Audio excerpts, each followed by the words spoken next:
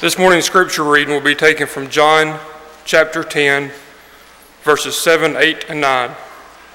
John 10, 7 through 9. In your pew Bibles, this can be found on page 950.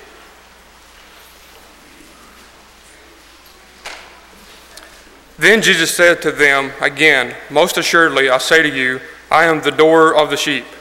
All who ever came before me are thieves and robbers, but the sheep did not hear them. I am the door.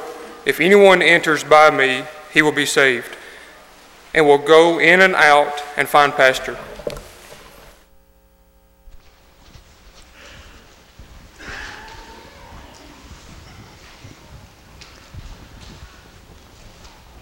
Good morning.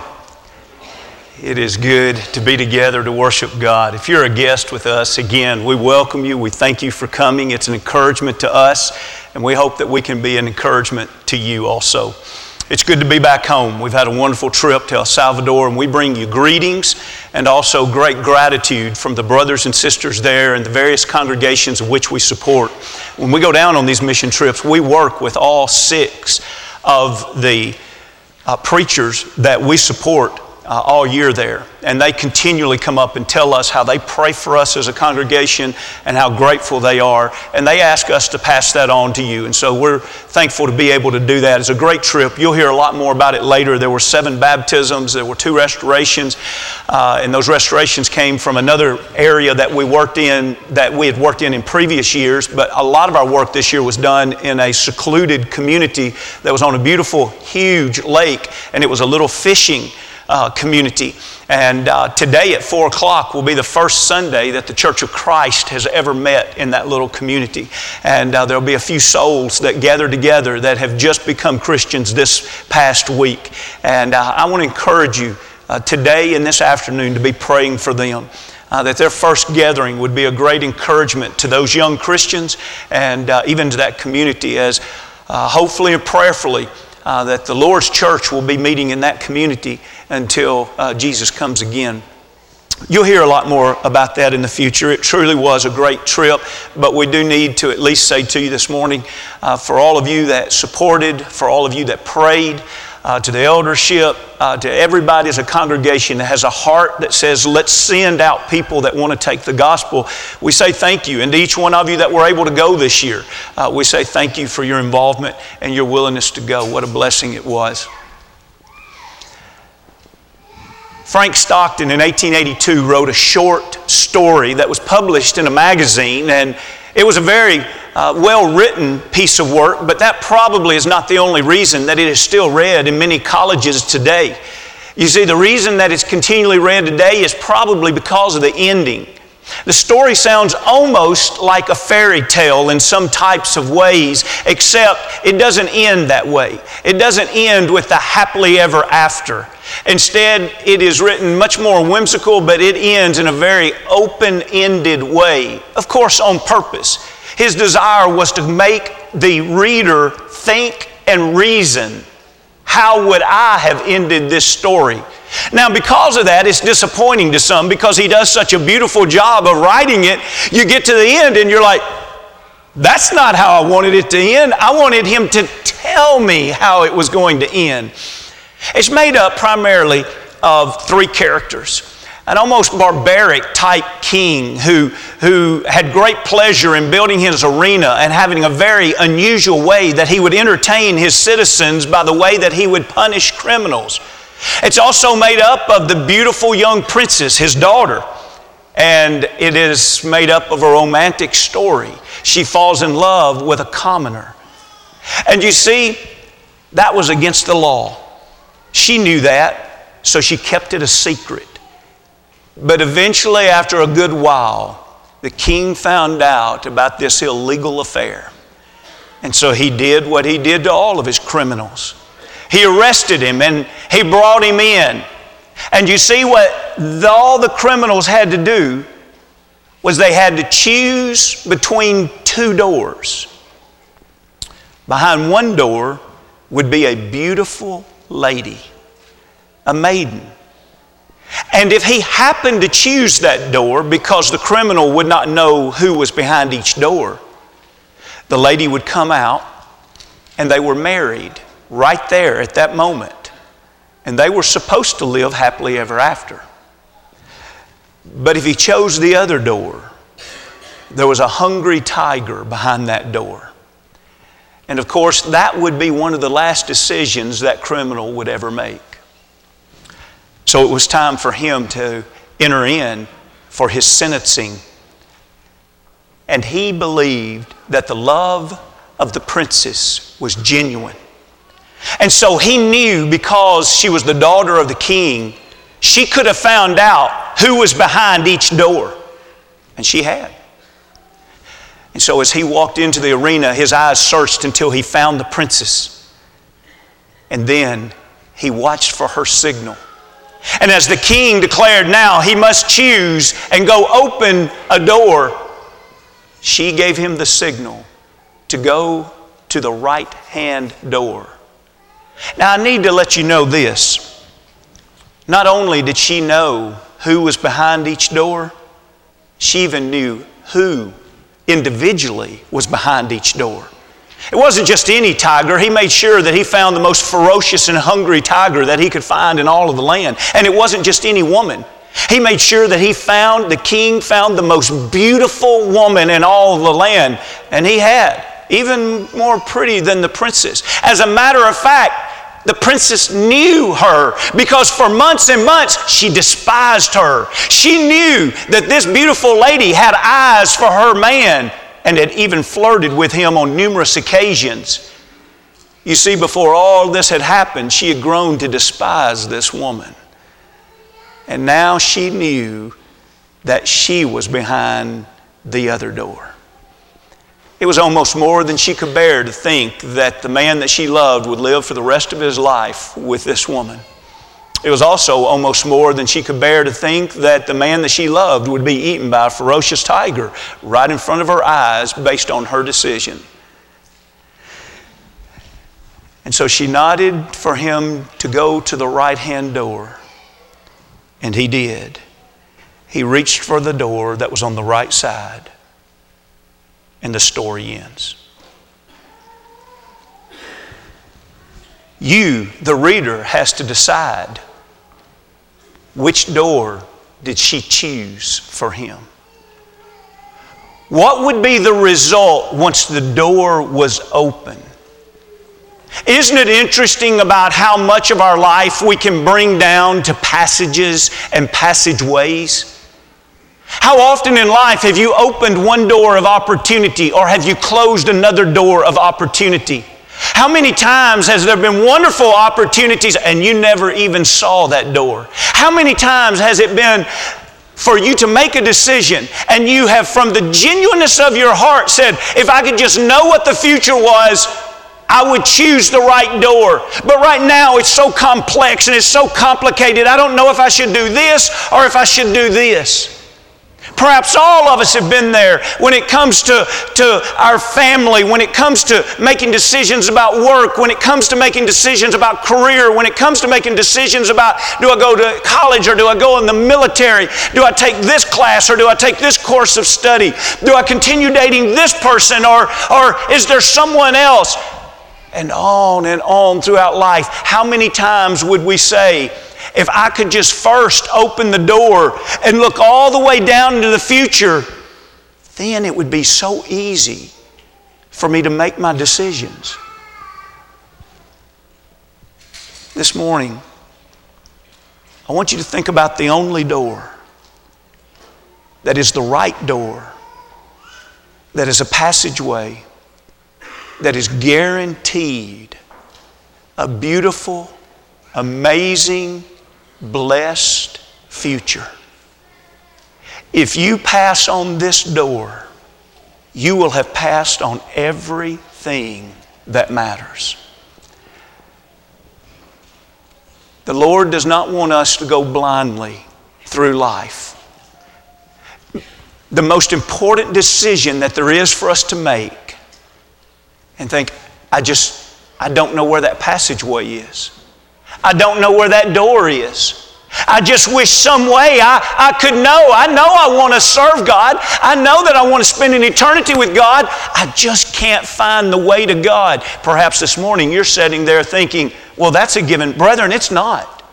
America, Mount Juliet as a town is full of individuals that want a relationship with God, and they honestly do not know that Jesus is the way to the Father. America is becoming more and more full of a population who absolutely does not know that Jesus is the way to the Father. Our world for ages has been filled with a population of people that do not know that Jesus is the way to the Father. And so when Jesus makes this statement in John the 10th chapter, the passage that has been capably read just a few moments ago, I'd like for you to look again there at verse 7. Where he says, then Jesus said to them again, most assuredly I say to you, I am the door. Now how did he begin that? Most assuredly. Let me tell you something, that there is no doubt about this in its truth. There may be doubt in your mind, but there's not doubt in the fact of whether or not it's true. Keep in mind, you and I believing something doesn't make it true. You and I believing something doesn't make it wrong. Truth is absolute. And so here he speaks on the realm of truth. Most assuredly, it is this way. Jesus says, I am the door. Now, pause with me for just a moment, and I want you to imagine you've never heard of that description before, and I want you to just think how odd this would be. Just wipe from your mind you've ever heard that Jesus is the door. And let's think about Jesus this morning, the Prince of Peace. The Good Shepherd, the mediator between God and man, the Messiah, the Savior, Emmanuel, God with us, the door. Wait a minute, it's like Sesame Street. One of these things doesn't belong here. Where did that come from?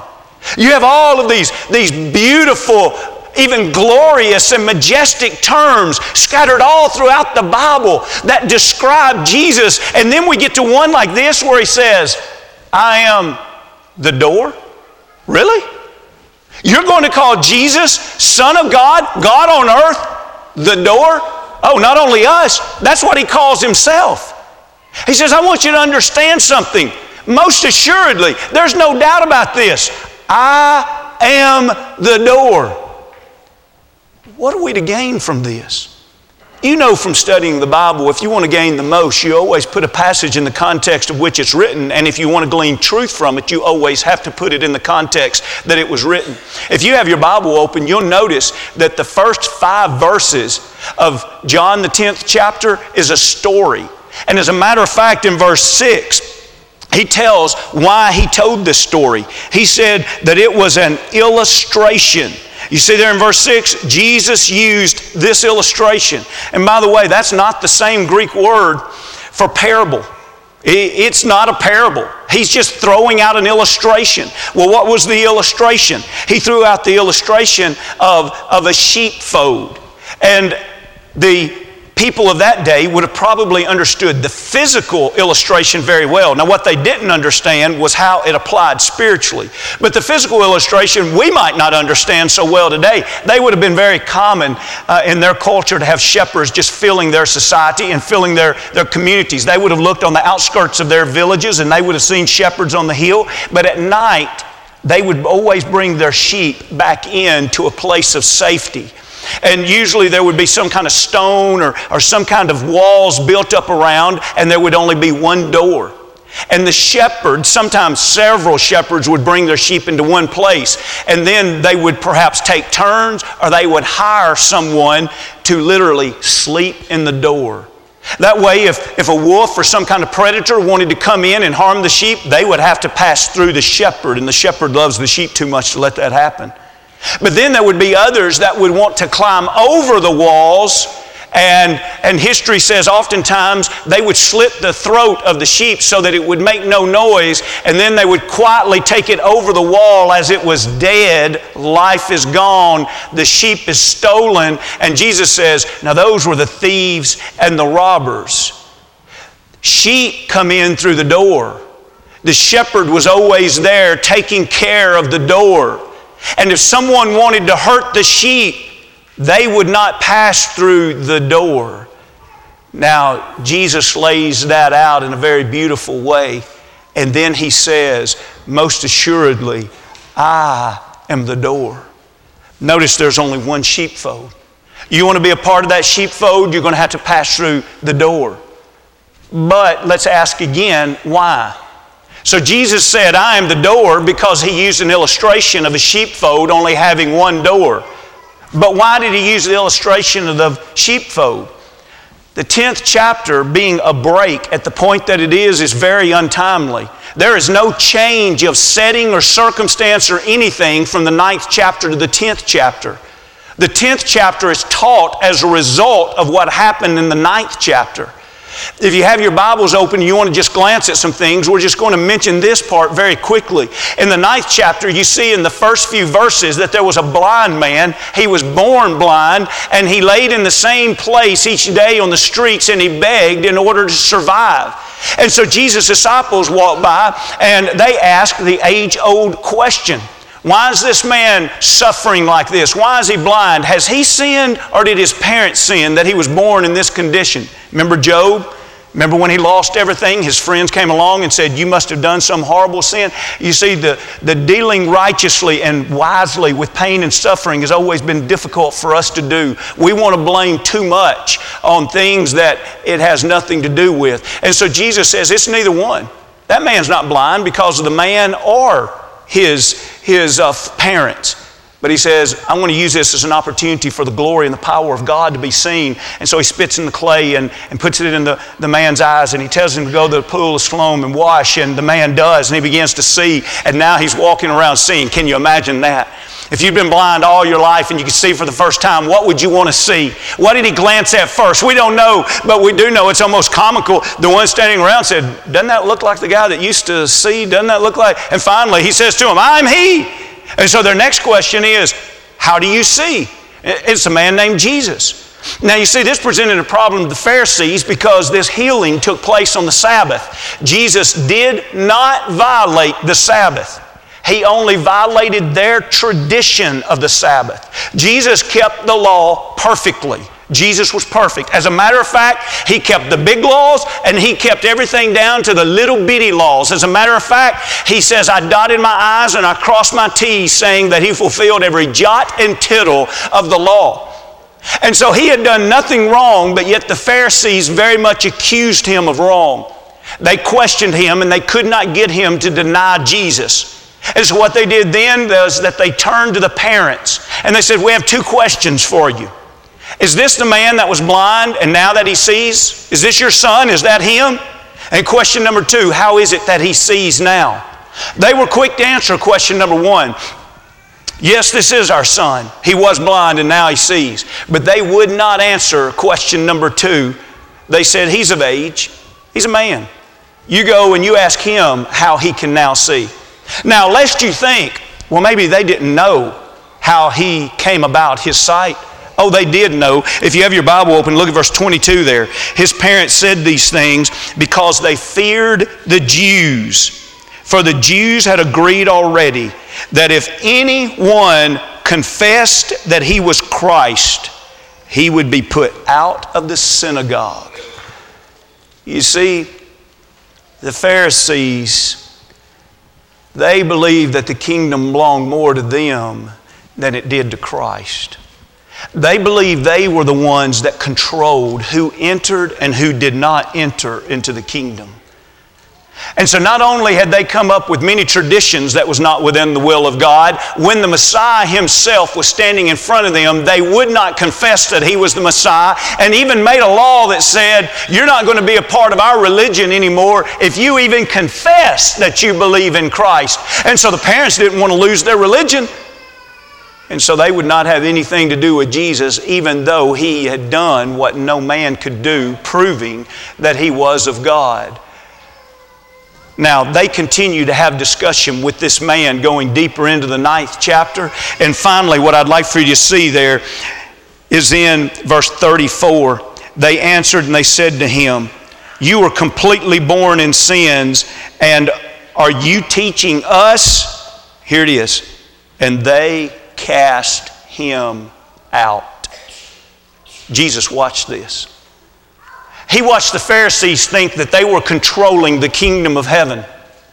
We're not going to let you in. We don't care that you see and that it was done by Jesus Christ. You won't deny Jesus Christ. You can't have entrance into the kingdom. And so then Jesus approaches the man to make sure that this man knows that it was the power of God. And this man declares himself a believer. And then in the last few verses, Jesus uses some language that confuses even many today. He says that if you were blind, Jesus can make you see. But if you believe that you already see, you are, in fact, with your sight, the fact that you think you see, you're blind. In other words, how arrogant are you? How self-sufficient are you? How many here this morning are willing to say, without Jesus Christ, I see nothing? Without Jesus Christ, I'm totally blind in life. The only way I can see the Father one day is through Jesus. And he closes that to then turn and give an illustration. And you can imagine that probably this man and his parents were still there. Those Pharisees that thought they controlled the entrance into the kingdom were probably still there. And what does he do? He begins that story by saying, let me talk to you about entering into the sheepfold. And then after he tells that illustration, he says in verse 7, assuredly I say to you, I am the door. In other words, he was saying to the Pharisees, you do not control the doorway into the kingdom of heaven. He was saying to the blind man's parents, you need to be careful which door you think is going to lead to heaven, because right now you're walking through the wrong door. He is affirming the blind man who is now a seeing man, not only physically but spiritually. He's affirming his faith to say, you have passed through the right door. Listen, there's not anybody here that controls the door into the kingdom of heaven. Jesus Christ most assuredly is the door. And we either choose that door or we deny that door. But nobody controls that door. And Jesus made it real simple and real clear. I'd like for you to look again there at John 10 and verse 9.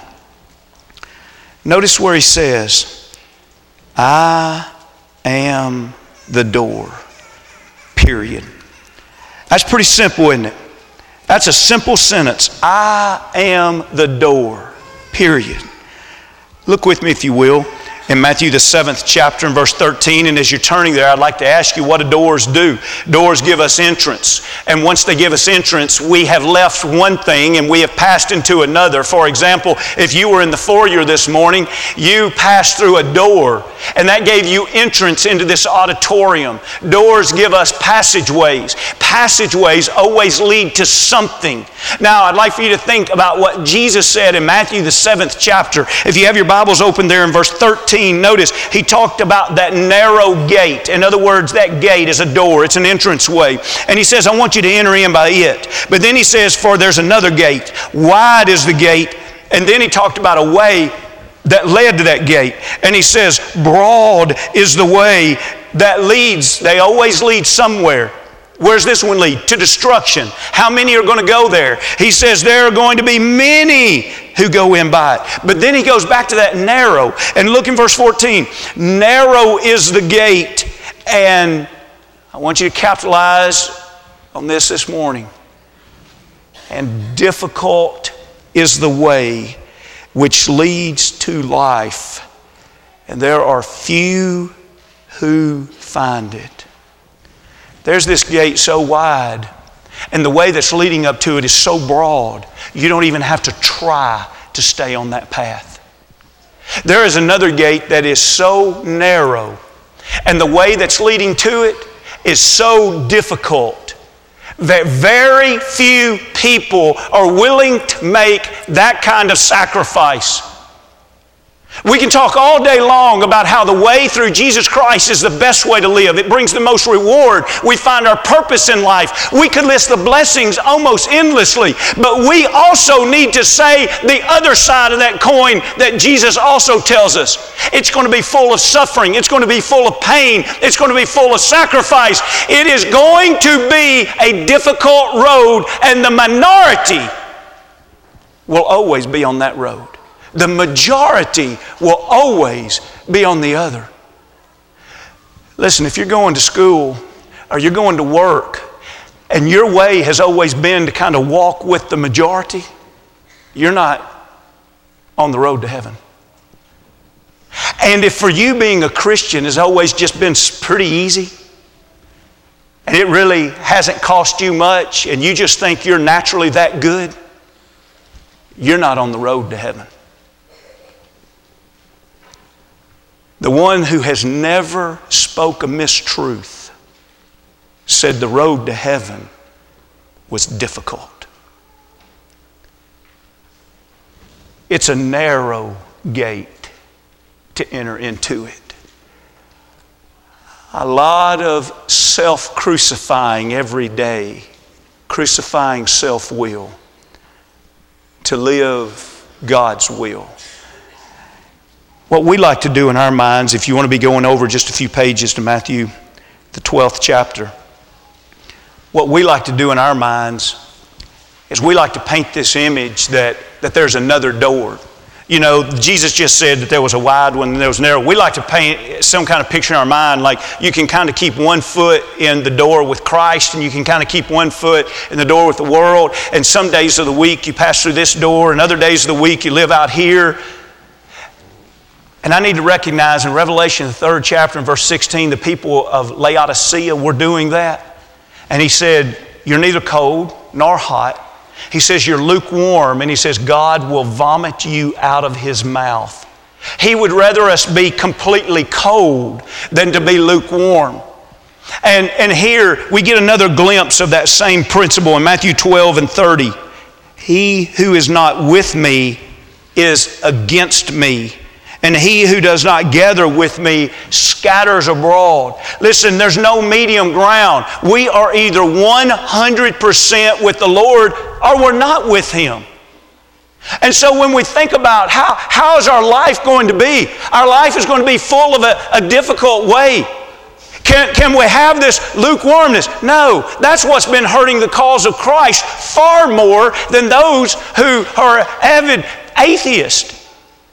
Listen, atheism is not hurting the cause of Christ. It's lukewarm Christians. The people that have never claimed any belief in Christ in this community have not hurt the cause of Christ more than others that have filled the pews right here, and then they've gone to work to not live an honest life of integrity. She's flirting with her boss, and they're both married to other people. He's lying on expense reports, and he has little integrity if there's profit involved. She goes to school and she cheats. He goes to parties every weekend, and yet they also talk about loving mission trips. They also talk about how they love a good singing on Sunday night.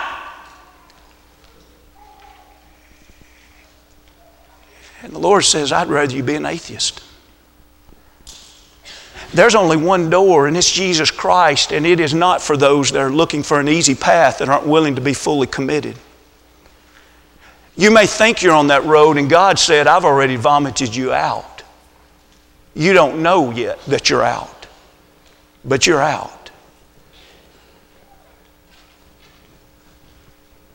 Jesus controls the entrance. Nobody here bargains their way in.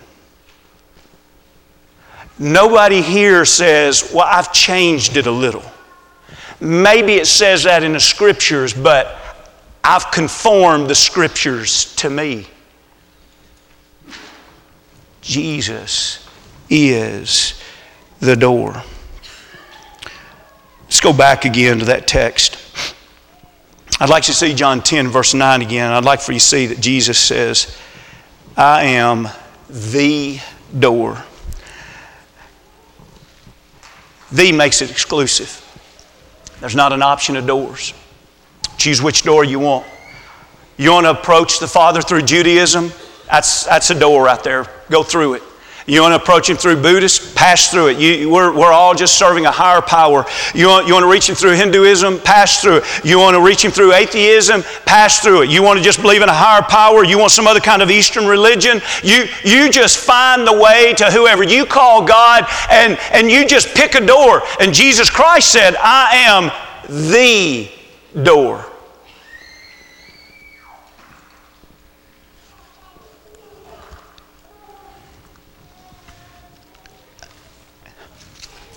Oprah Winfrey, when she was probably one of the most influential women and even people in America,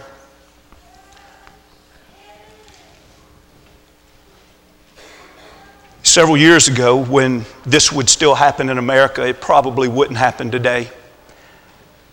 She was talking on her television show about how to reach God. And she began to speak things like this. One of the mistakes human beings make is believing that there's only one way to live, and we don't accept that. And she continued to talk about there's a higher power and there's many ways to reach Him. And back in that day and time, the audience was still full of many Christians. Don't pause there, because there are a lot of people today that call themselves Christians that do not believe that Jesus is the only way. And so one of the ladies stood up. There was a mic there for her to speak in, and she says to Oprah,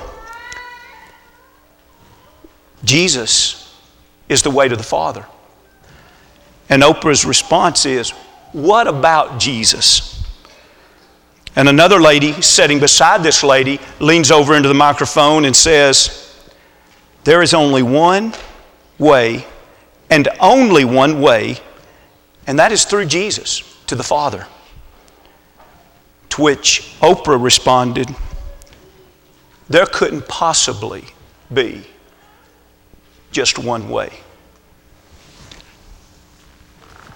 We should have seen what was coming back a little over a decade ago when that started being the sentiments that were expressed among people who had called themselves Christians or even still called themselves Christians. You've probably seen bumper stickers for coexist. You probably know that within that word coexist is a representation of Islam and Wicca and science and Judaism, Buddhism, Taoism, and Christianity. And the idea behind this organization is for us all to be able to live together peacefully, and for there not to be hatred toward each other, and that there would be a work of unity. And Christians ought to be willing to lead that movement. The second greatest commandment is love your neighbors yourself. We're supposed to turn the other cheek. We're not to spread the gospel through the sword. And any Christians that have believed, such as the Crusaders, they did not get that from the teachings of Christianity. So even though the ends may sound good, the ends are not justified by the means. When you go to their home website, I'd like for you to notice what is quoted there. It's statements like this: God has given us many faiths. Let that sink in for a moment. God has given us many faiths, but only one world in which to coexist. May your work help all of us to cherish our commonalities and feel enlarged by our differences. Friends, God has not given us many faiths. As a matter of fact, He made it very clear. There is one way to the Father. John 14:6, He said, now I want you to listen to all of the ways that this is emphasized, that it is singular.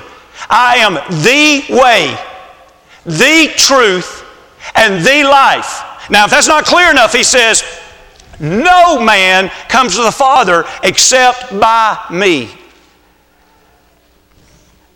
You probably already know this, but I feel compelled to emphasize this to you this morning. You work around and live around and go to school around a lot of, quote, mainline Christians that do not believe Jesus Christ is the only way to the Father. I don't know if you realize that yet, but this is becoming very, very few in the Christian faith. You can read example after example after example of mainline Christian leaders that will make statements like this. He quotes John 14 verse 6, I am the way, the truth, and the life. No one comes to the Father except through me.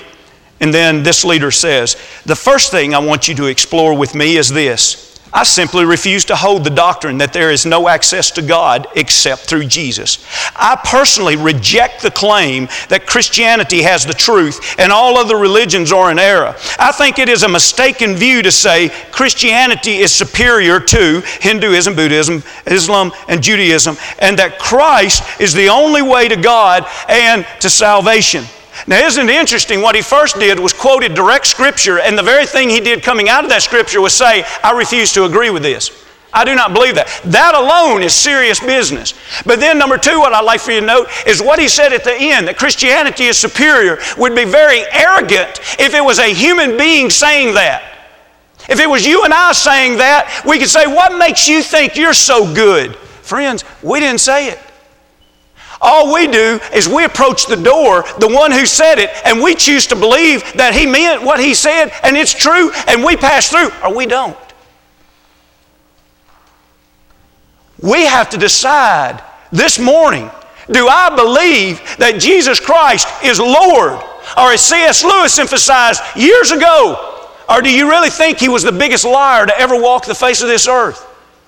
Listen, you can't play the game. I don't believe he's the only way, but I believe he was a great man. I believe that he's a great teacher, and I believe that he's one of the ways. No!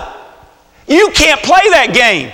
He was either the biggest liar to ever live, or he is Lord.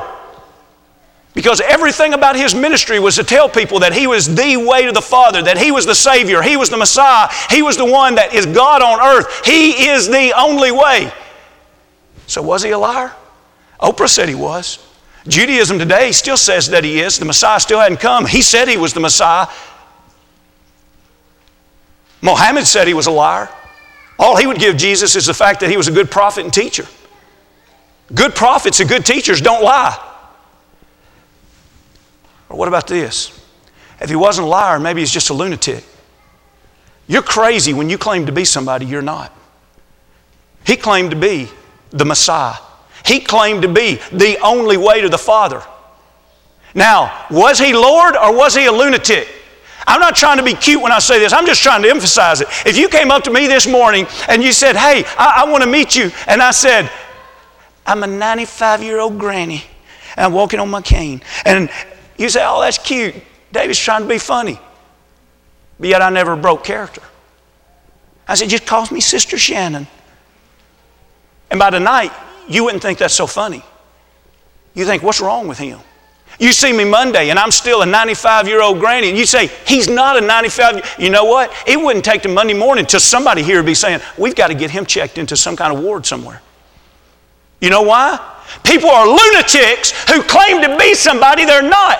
Jesus Christ would have been the biggest lunatic that ever lived to claim that he was the Son of God, God incarnated, the only way to the Father. Oh, I don't believe that. But I tell you, he was a good man. No, he was a lunatic if he's not the only way to the Father. He's either a liar, the biggest that's ever lived. He's a lunatic, the most craziest that's ever lived. He even died for the lunatic cause. Or he was Lord. The Lord who said, I am the only way to the Father. You can't pass through that door and also claim that there are other ways to the Father. Not because of who you are or what you believe or don't believe, but because of what is fact. Jesus is Lord. He is the door. And He said, I'm the Savior. I'm the way to the Father. This month we're placing an emphasis on souls as it has to do with saving souls. I know it can't get any more basic than what you've just heard, but brethren, I want you to listen to the words of Jesus Christ when He said, I am the door. If we are going to take salvation to the world, we can't give an inch on what Jesus says. It's not us, it's Jesus who said, I am the door. And then His next words, and we extend the invitation with this. If anyone anyone enters by me, he can come in and out, and he can find pasture. He can be saved. The door is exclusive, but the invitation is open to everyone. If anyone. It doesn't matter what your last name is, or what continent you were born on, or what your past sins have been, or what you've believed in the past, what your religion's been. It doesn't matter. What the Lord wants to know is, who are you today? Who are you willing to serve today? This morning, we're about to sing a song of encouragement. And if you know who Jesus is, and you know that He's the only way to the Father, and you've not passed through that door, what does it say about you? Is your life a lie? You say, I believe He's the only way, but yet I'm not going to live it? Are you a lunatic? Are you willing to be a servant and let Him be your Lord? Listen, we're talking about serious stuff. We're talking about your soul. We're talking about eternity. We're talking about God coming to earth. This morning, if you've been with the Lord, but yet you've left the Lord, isn't it wonderful that the door still swings open? And the Lord is still saying, come unto me, all you that labor and are heavy laden. But notice, it's come to me. Will you pass through the door? Listen, we have one of the greatest gifts. It is the greatest gift that's ever been offered to mankind. And the gift is open. The door is there. We simply have to choose Him or deny Him. In a moment, we're going to sing a song of invitation. But let me say this as we close. If what's been said this morning, you think to yourself, I've never heard anything like that. We understand that. There are billions of people on this earth that have never heard what we've just heard from God's Word. We'd love to sit down and show you how this really is the Word of God. We'd love to sit down and see why we can trust God, why we can trust the Messiah, and why He's such a blessing in our lives. So if after services today you want to get a time to sit down and study, we would love to do that with you. It's not about any of us here, but it's about the door and how blessed our life is when we pass through Him.